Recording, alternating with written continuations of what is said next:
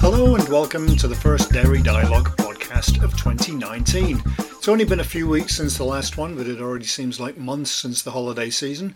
I'm Jim Cornall, editor of Dairy Reporter, and as this is going out on January the 18th, may I be probably the last person to wish you a Happy New Year. Hope wherever you are that 2019 is a good year for you. I've definitely not made any resolutions, as I'd probably have broken every one of them already.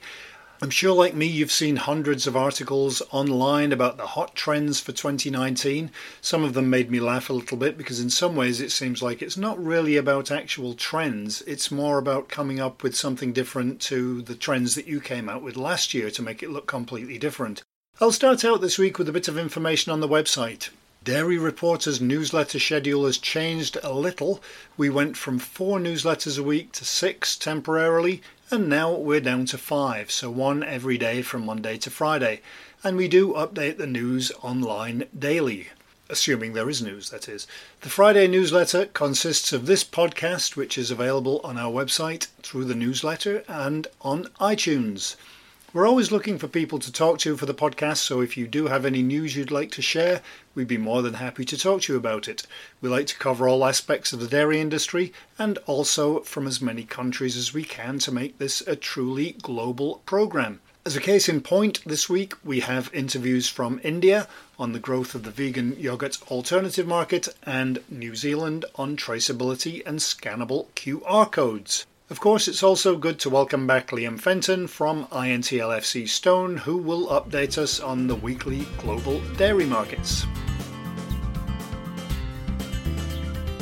So first off this week is India, where we have an interview with FactMR research consultant Santosh Kumar about the market research company's latest report, which states that vegan yogurt alternatives have now hit the mainstream as opposed to being a trend, with almond-based products at the top of the list. I first asked about the size of the dairy alternative yogurt market and how quickly it's growing. The global vegan yogurt market is estimated at $5 billion in 2018. And, it is projected to grow at a CAGR of 5.9% between 2018 and 28. Is that globally or in any particular country that's global? It is a global number. Okay. And which countries are seeing the biggest rise in vegan yogurt alternatives? As far as we can see now, China, Canada, and US and Mexico are amongst a few key countries that are registering higher growth as compared to other vegan yogurt consuming countries. Okay. Now, in the press release that was sent out, almond was noted as being the biggest product in the sector. Are all of the other dairy alternatives like soy and oat and other alternatives, are they growing as well? Yes, almond-based yogurt, tops the demand, while vegan yogurt with soy, coconut, and other alternatives are also registering growth of varied magnitude. What kind? Are we talking about just almond yogurt, or are we talking about flavored yogurts as well? Because obviously there are strawberry. There's all kinds of different flavors that go into a base. Is that? Yeah. They come under other alternatives, other categories. So the demand for strawberry and other variants are, a bit lower. What's popular in different regions? Like in Asia, is soy more popular than other products, or is it that you said it's pretty much the same across the world? No, almond is quite popular across the world. However, coconut is somehow more popular in the Asian countries. What do you think are the big trends in the vegan yogurt market? The 3 top trends that we have observed in this genre of the market are that vegan products, the first one is the vegan products including vegan yogurt are finding their listing in the menus of some of the few food chains across several countries, right? That includes US and even several European countries and some of the African countries. The second trend that we have observed is that the demand is also increasing due to personalities in several countries who are adopting vegan products. They are embracing the vegan products that includes sports people and film stars, and they are encouraging their fans to adopt vegan based trend as well. It is not essentially that people are switching to vegan products due to their lactose intolerance, but also due to the feeling of injustice that is caused to the animals with increasing consumption of dairy products. Right. So these are the key trends that we have observed in the vegan products. Are people buying dairy alternatives and dairy products, or is the dairy market shrinking as the vegan market grows? Yes, people are consuming dairy products, and it is unlikely that the global demand for dairy products will decline against vegan products at a global level anytime soon. Dairy products, they make a huge proportion of the market of this genre, right? We have observed that the decline in demand of dairy-based products have been observed in some of the countries like US and Australia. Now we head to New Zealand to talk to Adrian Simmons, Managing Director of UK-based company Total Brand Security, about a new coating technology that enables smartphone scannable QR codes for FMCG products. I asked Adrian to give us a little bit of background first about the company. Yeah, well, it all started from, our work. I used to work for a large 3M company, which is, we used to do a lot of the security pigments for banknotes and documents. That was in the 90s. And then I started an MBA in Kellogg in north of Chicago, and ended up writing a paper on what I could do different from those days, from the security pigments. And I ended up doing the project was called Total Brand Security. And that was about 4 or 5 years later, I started the company, and we've been running it since. So that was 2003, basically, we started the company. And then so we started off doing just protecting brands against counterfeiting and the parallel trade. So a lot to do with product authentication. Is it authentic product or not? And then in the last 10 years, it's been much more around product tracking and tracing. Authentication, obviously, that's quite an issue in parts of Asia. Is that the same everywhere? Yes, it is definitely. It's all over the world, actually. And over the many years we've been in the market, we've really got to know, got a good feel for which markets, which products are likely to do, invest how much, because a lot of the brands are, you can talk to your blue in the face, and they really don't want to do anything until, the house is burning, or until they've been, really badly copied, or, people have died because they took the wrong pharmaceutical product. Often that's been the case, but in the dairy industry, we've been able to really find a nice niche solution for our customers. And we were able to really be one of the first companies in the world to put variable coding that was smartphone scannable onto infant formula cans. And that was really the key to us getting going. And I had looked at Fonterra in those days. That was about 5 years ago, when they had the botulism scare. And the botulism scare basically made them really think about what they need to do with respect to all of their traceability systems. We helped them a little bit like in a consulting fashion to see and analyze what they could do. And then little by little, we've become now the sole supplier to solve their high-speed coding systems on their packaging. One of the issues always is, how do you put variable codes with a high resolution, high speed onto a pack so that it's easy to scan for, let's say parents for infant formula, which is hypersensitive. Well, you can use inkjet, yes, but typically you don't get the resolution and the speed.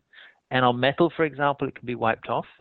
So that was a bit of an issue. And then on other areas, like what they do now is they use ablation, which is removing the ink on the bottom of the can to create the contrast and reveal the underlying tin plate, so you can scan that. That is somewhat problematic, and it's because you create a lot of dust and you get a lot of rejects, because actually the resulting image is not always readable. What we've done is, in fact, we've partnered with a UK company called Datalaze, and we have a global license to produce inks using their patented pigments. The beauty of those pigments are that they change color with laser. So you're not physically, modifying the pack in order to create this image. All you're doing is you're changing the color of the ink from normally white to black, but now we're developing it for others to change from blue to white at high speed. And what this does is it drastically increases the speed of marking, so they can mark at much higher speed and with a much higher resolution, because the pulse rate of a laser is much, much higher than you can do with inkjet or with other types of printing on a packaging line. So that's how we have convinced the likes of Fonterra. Fonterra, the first proper one to get going with us. But now it is really catching on. Quite a leap ahead then. It is. I mean, for Fonterra, they searched the world to try and find the best way to do it. And it turned out to be our UK company, together with the Datalaze solution, that was able to give these beautiful codes on the bottom of pack. The advantage, basically, Jim, they're all related to making the code an integral part of the pack. It needs to be unable to be removed. It can't really be a label, because the Chinese authorities, who now regulate that all infant formula packages have to have an individual QR code, and as well as the best before date, they need to have all this information on each pack so that a parent can scan the pack either at point of sale or after they bought it using WeChat and other apps. It's become now regulated that they have to do it. The brands have to do it. And so what's the advantage for the end consumer? Well, the big advantage is that in China, parents can, let's say, the whole of the applications around consumer interaction are highly developed in China. I would say more developed than in most countries. And they can start to gain loyalty points, get a relationship, an intimate relationship with the brand. So that's a two-way road, basically, right? The brand wants to get in contact with consumers on an intimate level, on a one-to-one level, and that goes both ways. So on the one hand, the parent is convinced by scanning the code that the product it's going to feed its infant is in fact legitimate. It's within its best before date. And what we actually also supply, for example, is a picture of the can as it was produced. So they can look on their phone, they can see the picture on they can hold the can, and they can actually compare both images. We also supply all of the X-ray images related to that particular can. So what you're hearing, Jim, is that you get a lot of, once you start to put an individual code onto a pack, it's a little bit like you and I have a passport number. When you go through customs in a particular country, right, the authorities do. Well, it's the same for the brand. The brand can start to track each individual pack as it's filled on their own production line, where they know everything is correct, and they can link that unique identifier to all the other variables that relate to that pack. And what this means, you get a full track and trace system. So all the input materials can be linked to the pack. You can also have environmentals, for example, what's the temperature in the room, the packaging room or the production line, who was the operator on the production line. So you get a lot of security and a lot of traceability around each pack stored in the database owned by the brand. For product recalls, you can be far more specific. You can fulfill also the regulatory demands of China that say, yes, you need to do that anyway. So you get a lot of advantages like that. So for the brand, you get all that input information. So the more people that scan the cans or the packs, the more information the brand, or like Fonterra or Nestle, will get about how many times a particular pack was scanned. No, or say how many packs have been scanned, in which country or which city, because you get a bit of a GPS location once a can is scanned by smartphone. So you can say, okay, so many cans were scanned in Shanghai or in Beijing. They make it attractive for the parent to scan, and in return, they get a whole lot of information about what's happening in the market, not to mention the fact that you can see if one particular parent buys every 2 weeks a can, you can say on the 6th week or the 4th week and the 6th week, you can say, well, we can give you maybe, an extra discount or some extra products or whatever, right? So they can start to sell more on a one-to-one basis through the app. So it's a bit like individualized market research. It is, and basically for free. I mean, once the system's in place, the brand basically gets all this information coming back onto their server, and we help them do that as well. So those brands that, let's say, are not savvy at database management, we have a whole software package that is blockchain enabled that links all of these individual identifiers for packs to the other participants in the supply chain of the product. So once it leaves the factory or the warehouse of the brand, it then gets shipped maybe up to China on a particular container, on a particular boat, goes through customs in Shanghai, for example, then it clears customs. All these bits and pieces, all these different, let's say, participants in the supply chain can be linked through to that unique identifier, and also the communication is 100% secure because it's using the blockchain backbone of security. And as well as the safety aspect, do the companies also use it as an opportunity to tell stories and sort of sell in a social way? Definitely. So yes, the response page to the parent can go all the way. Basically, if let's say Fonterra knows that milk powder for that particular lot number came from the region of the Waikato, then they'll have a little map on the response page of that can to say, yes, this milk was farmed in this region of New Zealand, and that way they can, let's say, feed valuable information back to the parent to make them feel better about the brand. And is there any indication as to the percentage of products that do get scanned? Yeah, it's still relatively low. It's normally under 10% so far. But as time goes on, they make it more and more attractive for the consumers. Then those numbers will increase. But it's around about 10% so far. The lack of trust that consumers have in food products these days is ever increasing. They want to know more about it. Was it grass-fed? Was it, is it still within its best before date? And the other, I would say, elephant in the room as well is the fact that packaging is becoming far more environmentally friendly. Those brands that are doing a lot of work in this direction, and some of them are doing a lot, right, to try and make their packaging far more environmentally friendly. If you put a code on every pack, you can actually link that information that they've got in their database about the packaging also to the consumer, and they can also feel like they're doing a better thing for the environment because they know with the information that the brand is giving them that their packaging is as ecological as it could be or whatever. They can make a story around that side of it as well. And now it's time for our weekly look at the dairy markets with Liam Fenton from INTL FC Stone. Butter moved a bit lower in futures this week.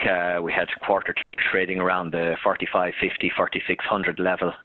We saw support with end user buying, though continuing, and some trade selling.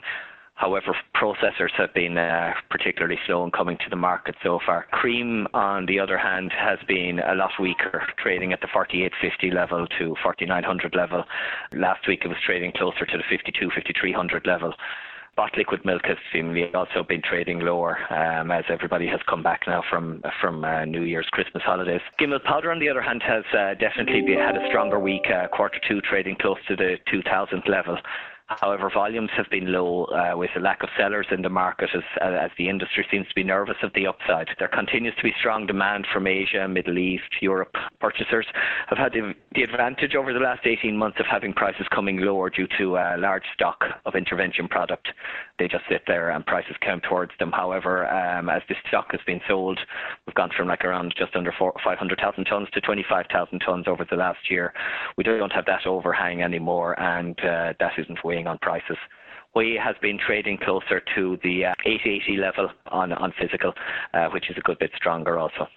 Okay, thanks a lot, Liam. INTL FC Stone provides risk management and margin hedging programs and services, as well as OTC hedging tool and M&A advisory services to the global dairy industry. And that's all for this week. Please join us again next week when we'll have an interview with Israeli company Yofix and a couple of interviews from our reporter Beth Newhart, who was at the Winter Fancy Food Show, which just took place in San Francisco.